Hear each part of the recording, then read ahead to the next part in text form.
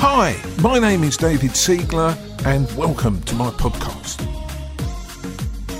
Hi everybody, David here, and I'm delighted, thrilled, honoured, absolutely chuffed to bits to have with me this evening. We're at a very special location, but the wonderful Dan Buchan. For those of you that don't know Dan Buchan, he is one of the founding partners of Aspire Properties. It's a deal packaging machine team.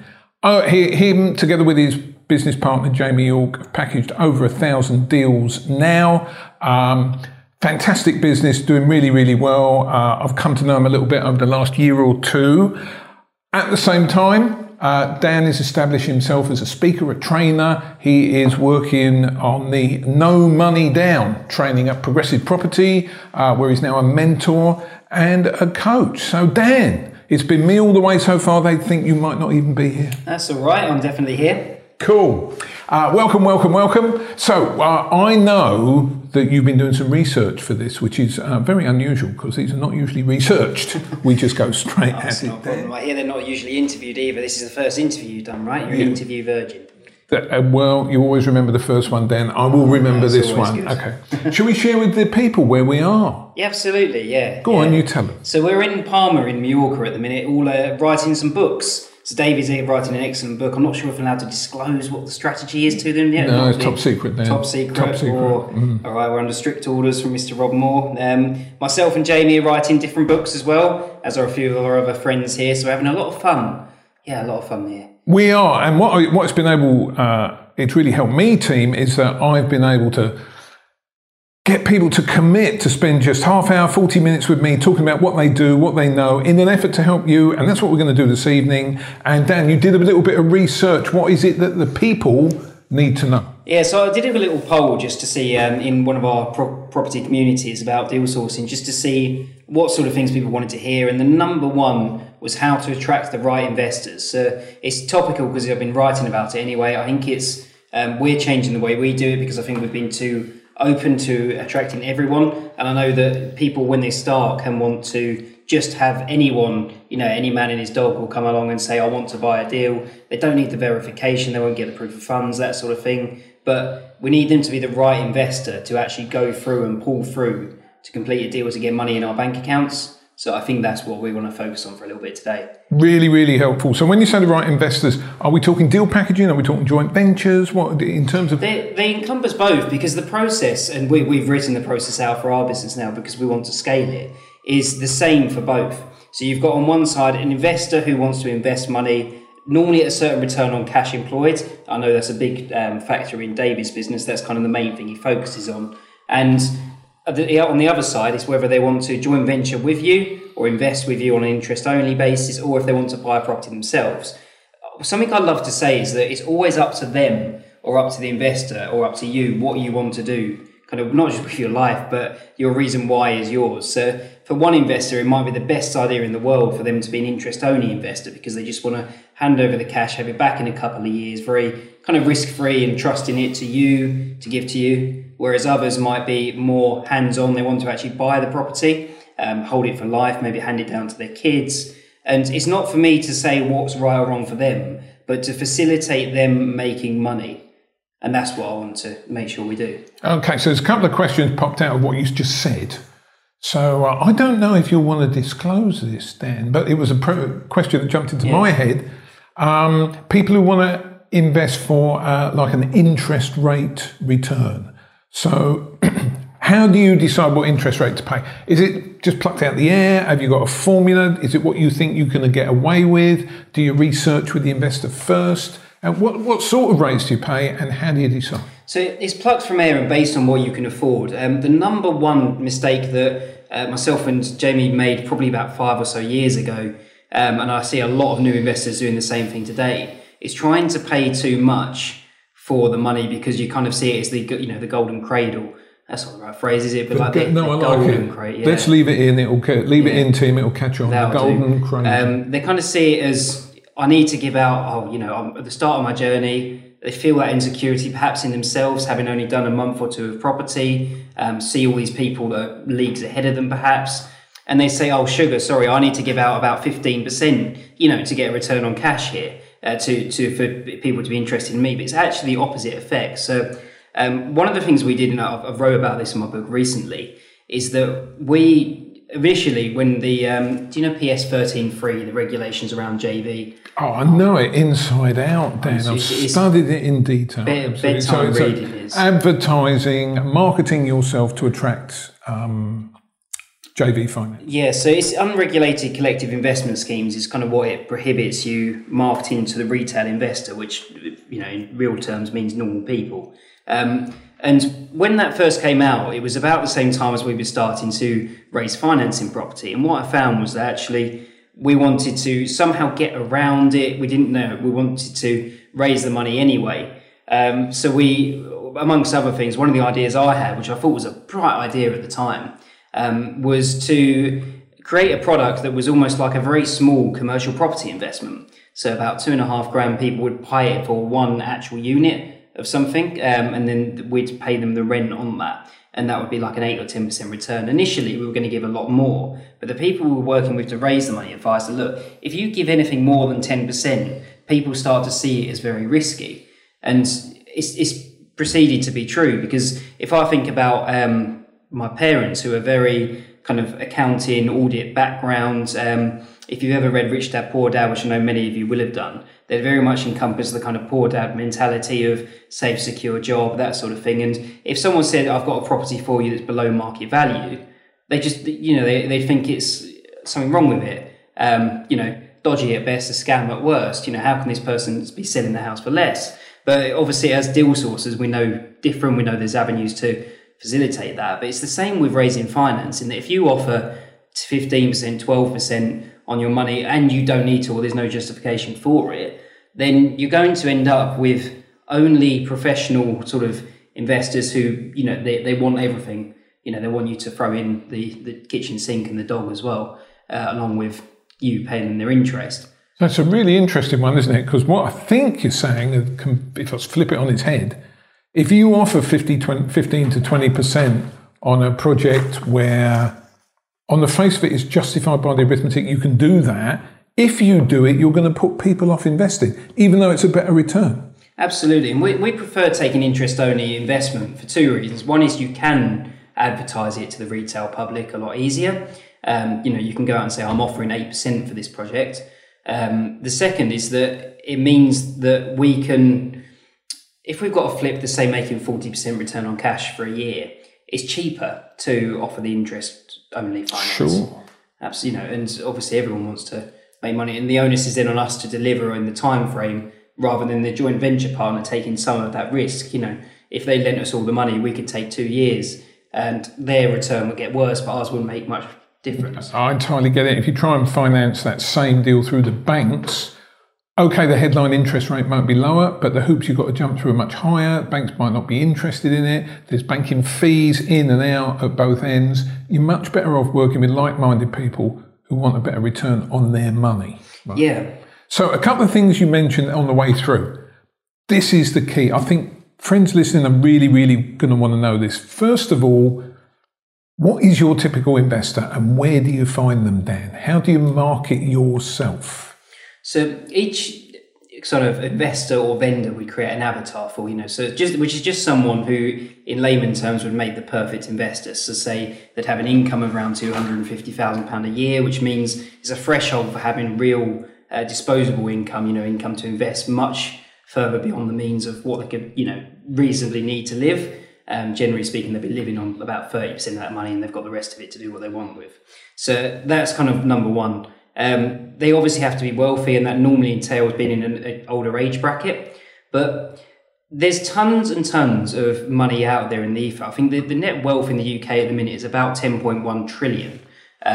You know, it's going up all the time, and there's almost 1 million millionaires. I think we're going to hit it in the next year or so in the UK. In the UK? Yeah. And a lot of... A million. It was only like 70 million people. Yeah, it's 970,000 at the minute. And wow. bear in mind, that does count property millionaires as well, but it's a lot of people, I mean, equity sort of millionaires. A lot of them have made, you know, money from their houses in London appreciating in value. It's 1 in 70 people. And that means that, and that includes, you know, children as well. So what you want to make, really is what, 1 in 40 million? It's sort of thing. If you count only adults, you're going to. If you take the under 16s. Yeah, take the 16s out of the sort of thing, or the people that you naturally wouldn't approach, perhaps. That people actively looking to invest. That's a lot of people, and I remember thinking, like, okay, so that's 1 in 60, and the average person on Facebook will have around 200 to 350 friends. You're thinking, where's my 6 millionaires? But a lot of them will congregate in the same places. So you want to put yourself in those places where that avatar, and we'll call him Ian the investor, where Ian is going. So is this physically in the places, or are you joining a conversation on forums or in online tools that allow you to put yourself in front of these potential investors? How are you reaching them then? So I find that the most scalable kind of model for reaching people is either online or, high impact things, public speaking. Speaking to people on the phone is obviously a lot more leverage than having to travel all over the place. Yeah. And it means that you can kind of reach a lot of people, and those that are interested and attracted to what you're offering will come to you. And likewise, those that you're not interested in won't. So it's a real exercise in telling the world what you're up to, and you will attract the people that you need. And with investors, one of the beauties of it is you only need to attract 2 or 3 and then get good referrals to kind of have it for life. They said that a business only needs 1,000 people, 1,000 customers that love you to perpetually run. It can be in any sort of industry, but with investment, you only need 10 at most. I know a good friend of mine, he had a football club that recently, a few years ago, were promoted to the Premier League, and he raised investment off of one of the people in there. They were promoted, and through word of mouth, he's now got all of his investments sorted. He can't find deals quick enough. Similarly, we used to, kind of a funny story, run all the way around London, because obviously we're from Leeds, based up north, and London is the highest concentration of multimillionaires in the world, let alone the UK, so we really are in a good kind of spot. And we lined up a day of investors or so and decided we were going to go down, and one of them lived in Wembley, so we went along for him for lunch. He booked in half an hour for us. He had a busy schedule, obviously, or that's what he said anyway. We stayed for an hour for lunch, so we must have been doing something right, and he invited us back to dinner that night. The challenge was we'd also booked another one about half an hour away and another one south of the river in London Bridge for the same day, and we were running around, like headless chickens, to sweaty getting the taxi for one of them. Had a second lunch with someone else, which was, I know these are all small things, but they all mount up. Then the travel car down to south of the river to meet the next investor, then trying to get back up on time. If you're late for an investment, it really sets it off on the bad footing because that foundation's wrong. And so what we decided to do instead, and I encourage everyone to do this, is to value yourself more and centralize yourself in one place so that you can invite investors to you. You've got your things set up, but you could be sat anywhere with your cup of coffee. It doesn't have to be anything fancy, it can be at Starbucks. But you're sat there, you've got your plan, and you're not running around after them. The people are coming to you. I get it completely. You're absolutely right. I identify what you've said, because although we've got a very different business model, yours is scaled up and mine's, Jamie loves to call my business a lifestyle business because he thinks I don't work as hard as you guys. That's cool. But if you've got 10 investors active and ready to buy at any given time, you can do anything, and that's all you need. The big hurdle, Dan, for people who are just starting out, listening to you and me talking about the 10 investors and having people come to you and all that sort of thing, although you and I know it's not a million miles to get to that place, it feels like a million miles for somebody who's new coming into the industry.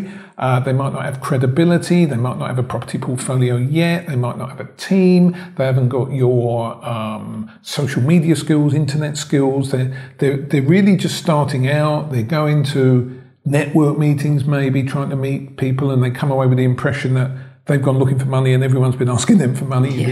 You've been to those meetings, right? How can we give them comfort that if they keep doing what we tell them to do, the money will start flowing? Okay, so the first thing to give them comfort is that the proof is in people, not just like me and you, but the hundreds of other investors who have successfully built either a deal packaging business or raised joint venture finance to achieve their goals. People that have wanted to travel for their lives and use their passive income to do that, or go on holiday every 6 weeks like our friend Jackie Tomes does, or look after the kids like our friend Tony Gargan does. There's examples we can perhaps reel off here. Real life people. If you look in YPN every month, there's at least one or two. I think there's up and coming new investors that have managed to achieve that level. So that's where you get your social proof from that it happens. But I think one of the words I picked up there is credibility, and how can we make that happen for every person listening? So one of the things that kind of took me a while to get over was being kind of young. So I was 19 when we first started trying to raise investment. I have the face of looking like a 10-year-old, which does in this sort of environment doesn't particularly help. Because if you're going up to someone, my apprehension was they're going to think, who is this kid? It looks like he's barely out of school. Is he bunking off? Whatever it might be that, they're thinking. It certainly wasn't in my heart the sort of thing that felt like I could raise money. So how did you feel first time out? So the first few times out, you've managed to meet people you think might be investors. I haven't asked you how you found them at this point, but those first meetings, Dan, how were you feeling? What did you say? How did it go? How did you deal with the fact that, you're like a baby-faced assassin? Oh, well, the first time it went crap. Yes. Well, that's good. People need to know this. I remember getting up, it was Kent Pinn, one of the Kent Property Investing Network meetings, and the only person I knew there was the chap who I spoke to on email about 2 hours before, saying I was turning up. Can you let me in for free? Because you get a first time free with a lot of these ones, particularly if you ask nicely. So I managed to do that. Didn't know anyone. Obviously, everyone there is older than I was, and I remember doing that kind of 30-second elevator pitch, worrying for about 5 minutes what to say, and then pretty much just standing over. Might as well just say, "Please give me some money." What I was doing was talking about what I wanted and nothing to do with what I'm adding to investors. And the only difference between then and now is the level of value that I feel for myself. And I get that you have to go through a journey of actually, developing perhaps a business or yourself through personal development to get to that level. But being able to drop the apprehension that you've got about marketing yourself is one of the main characteristics of someone that's able to raise finance. So what I'd encourage everyone to do is essentially maybe list the top 5 things. This was an exercise we did with the VIPs a couple of months back, is list a few things that are perhaps preventing you mentally from wanting to market yourself. So maybe it's, I don't know what you used to think like, David, but at the start, but I doubt myself, who's going to listen to me? How am I going to build rapport with these people? They're a different age bracket to me. I don't want my friends to know was a really common one. Like you said, I don't have the credibility. Yeah. Recognizing what they are is fine, putting them on one piece of paper. Yeah. But you then need to develop past that and start to iteratively push outside your comfort zone, because the ability to grow and the ability to raise finance lives on the boundary between success, between challenge and support. So in some ways, you've got great communities like the progressive community to power you forward, to encourage you to keep seeing these case studies and examples of people doing it. And when you see someone who started after you and then they've managed to raise some finance, I get there, everyone gets a little bit like, oh, that could have been me, but that pushes you forward to actually do something. And at the same time, you're challenging yourself to, step up a little bit more, maybe be more confident in these speeches, approach more people. So the mindset is number one. So getting yourself some mindset training and talking to people around that is the first thing. So when I started out, I completely agree with you. I found it made me much more confident if I knew that I had a decent product. And let me define decent product. So when I first started, it's a very similar situation to we have today. The numbers are slightly different, but it was, again, very low interest rates. And savers were having a really, really rough time. I mean, just recently, Dan, I sat in a restaurant and there were some 2 middle-aged couples on the next table. And the 2 ladies got up and rushed out in the middle of lunch. And, and were really quite cross. And they came back in and sat down. And like we were sitting almost on top of them. We were on the next table. And she looked at me, I just caught her eye and said, "Are you all right?"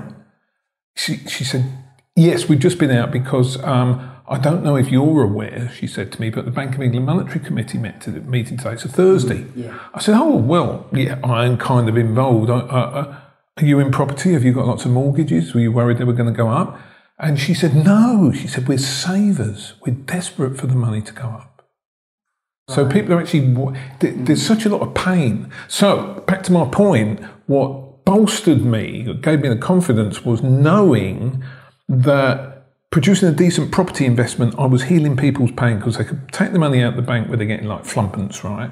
Putting it into a bricks and mortar investment, which would cash flow from day one. Over time, you can't promise, but we suspect very strongly that the capital growth will come. And with that confidence sort of internalized in me, from my perspective, that's what gave me the confidence to put myself out there because I knew I was doing a good job. But you've got an element of youth that I didn't have, right? Because I was very similar age to the people I was talking to. And that must have been very tough to get over the youth thing. It's one of these that everything has its positives and its negatives. So yes, you look long, but at the same time that can be surprising and quite engaging and inspiring to some other people. You know, perhaps see like a younger version of themselves, or perhaps see that because you've done it a short period of time, perhaps that you know you've done better in some ways. None of it's right or wrong. People will attract and not attract different people. Do you feel you have to have more knowledge, more experience to build your credibility? You have to have more to offer an investor in an investor face-to-face meeting than somebody who's a bit older? Are you quizzed more heavily by people who might invest money in you when you started? Not really, but mostly because I didn't put myself to start with in a position to do that, which is what I should have done. You know, put myself in a position to be quizzed. But as you rightly say, you've got a couple next to you that are running out of the room because they've just heard excitedly that the Bank of England interest rates went up by 0.25%. Yeah. You know, and that's not what I'd found exciting. What builds credibility more than anything else is, as you say, knowing your product, but knowing that you're able to deliver value to something. And the gap between where those people are and where you can help them to get to is your product. So what would help me if someone was telling me this stuff is that knowing that there is a lot of money out there. The best ISA at the minute I think is 2.25%. Knowing things like property goes up in 3 different ways, which a lot of people forget. Yes, you've got the rental income coming in month on month. It's a bricks and mortar investment, but you've also got, as you say, the capital growth. You expect it average kind of 4% a year, and that's 4% on the full value of the property. Yeah. If you're only putting in 25% or less of that, if you're leaving it in, you know, your amount of money is going up 12. Absolutely, you're leveraging the bank's mortgage rate as well. On top of that, rents go up over time as well as demand, increases and supply doesn't increase at the same pace. Rents continue to go up. So there's 3 different ways that property's making people money, and there's no other asset class that I know of that does that. And that's what you're dealing in. You're dealing in not necessarily property, but a vehicle to make people money. You know, if I had a stand-up line now, and I think it's very similar to the one that we both say, is that I increase the wealth of my investors. Yeah. And that's what you, the listener, does, is you increase the wealth of your investors through education, through teaching them that property investment is going to make them a sounder, safer future, and also by making them more money. Yeah. So I think credibility comes from that. One of the other things I say, because some of the leaders may have been on the sort of JV course or stuff like that and heard maybe the CREST model. Yes. Credibility. That sort of thing. Yes, that sort of thing. Yeah. We both nailed the CREST model there. Yeah. I went straight to T, which is trust. Yeah. Return, exit, security. Yeah, so credibility, return, exit. I thought you were saying that. There's no editing on this, Dan. We're going straight through. Right, okay. Good to know. We'll have to take out those jokes at the start. No, they're all staying in. So, so credibility, return, exit, security, and trust are the main sort of things. But if someone says, how do you build credibility? It's not like you go and get some from, the shop, that sort of thing. So it comes from consistency. And marketing nowadays, I think, is a competition for people's attention. So come on, where's your marketing? Where do you market to find people with the trillions of pounds? What was it, 1/7 of the population who are millionaires? Where do you find them? So nearly 1 million people being millionaires. Where you'd find them is online. because this is the easiest way to find them initially. Interesting. I'll tell you what, I'll give you a couple of different ways. Cool. I think that's the best way, because then it's almost like having multiple streams of property income, but multiple streams of investors. Yeah. This is how I do it, how we find results. So if you're listening, write it down. Unless you're in the car, don't write it down. Okay. So the first one is obviously if you've got online presence, you can build that up and you can reach a lot more people than you physically possibly ever could. It's a lot easier now to fill rooms, to reach people than it ever has been. And you do that by consistently posting content. The reason is content, and just talking about things that, so marketing now is a competition for people's attention. We wake up, I think it's 107 times a day people check their phone. Even people like you, David, I've seen you check your phone a lot. And it's true. We're away from Mrs. S here, aren't we? That's we are checking it for. So so people check their phone a lot from dawn to dusk. And in that time, you need to get a slot of their attention. Yeah. And the way to do that is sharp, relevant marketing and relevant content, which will then attract people to you. It reaches a lot of people. The second way, which is, I guess, a physical way of meeting people, is to think, where would my investors go and frequent those places? And again, you said, how do we build credibility? It's consistency. Yeah. You will not build a relationship going there once, much in the same way you don't get married on the first date. You get to know someone, you get to know them over time, turn up 2 or 3 times. This can be angel events. I think I'd recommend Rob's CD, Be Your Own Bank, I think it is, where they'd say where all these investors sort of frequent. Yeah. Good stuff on there. And the third is telling everyone what you do to get referrals, because it's a lot easier to talk to someone who's warm, talk to someone who you already know. And a lot of people are kind of afraid to do that because of that first step we spoke about the value they think they bring. But if you know you bring genuine value, you should be telling everyone. It's almost bad if you don't. You've got people that that are friends and family that are genuinely losing money in opportunity costs and actually losing money, in savings. And people are quite smart. They're aware of it, even if they don't fret about it on a daily basis. They know that they're getting zero return on their money in the bank, and the inflation rate, the official rate is 3%. I think it's a bit higher in my life. So they know their capital's at risk. And we're talking about putting something into bricks and mortar investment here. It's not like we're talking about some new fad or new scheme or anything like that. Property investment's been around for over 2,000 years.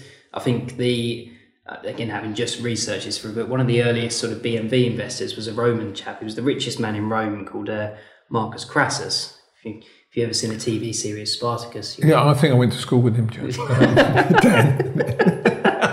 He was... he used to buy the assets of Romans he knew were going to be exiled or extradited from public life, buy them below market value and sell them for a profit. And that was 2,000 years ago. Yeah. And it's the same principles, and property goes up in value, can't build more land. These are all kind of what's the word, phrases, like individual kind of things for a reason. But you're saying they're like eternal concepts. Yeah, the property prices will go up. Yeah. And and taxes is one of the other sort of certain things. Yep. Yeah. Let's not mention the third one. No. Okay. So here's something that this is fascinating stuff, Dan. I identify with so much of it. It's really interesting when I talk about successful people. I talk to successful people in property. The fundamentals that we use are basically the same. But newcomers come into the industry are skeptical and they don't believe us. So you're a young man, you're getting on your way. Let me take you back to where it started.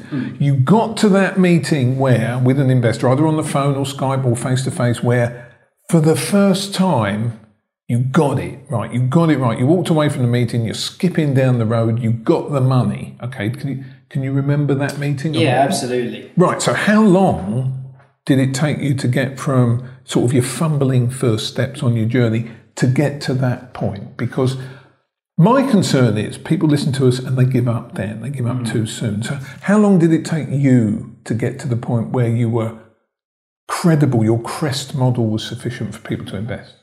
It took as long as it took us to be confident in what we were offering. And the reason I say that quite clearly, it was nothing to do with the length of time.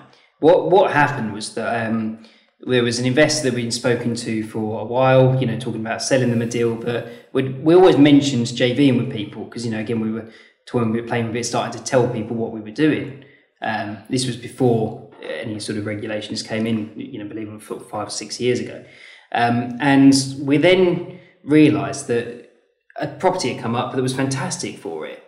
And you could see that it worked because the comparables were so clear. It was a property that was £100,000 in Cambridgeshire, already valued at 125, and the sold STC rate, which is the kind of rate of which sold properties that relate to properties still on the market, was over 50%, which means it was a really hot selling area. Whoa. Okay. You're talking in shorthand a little bit there. So I know what you meant, but go on, just try it in English nice and slowly for people who are just setting. So one of the big factors in knowing whether this is for a flip property, if it's, absolutely, a lot of people are into flips. A high demand area, is the ratio to which properties are sold subject to contract on the market, which means they're recently sold or agreed to sell, than those that are still sitting on the market, not necessarily sitting for ages, but So if you search a quarter of a mile and include that sold subject to contract, it will come up with X number of properties, say 17. Right, so you're on Rightmove now looking at properties that are available in these postcodes, right? Yeah. Yes. Within a quarter mile of the property. Okay, that's cool.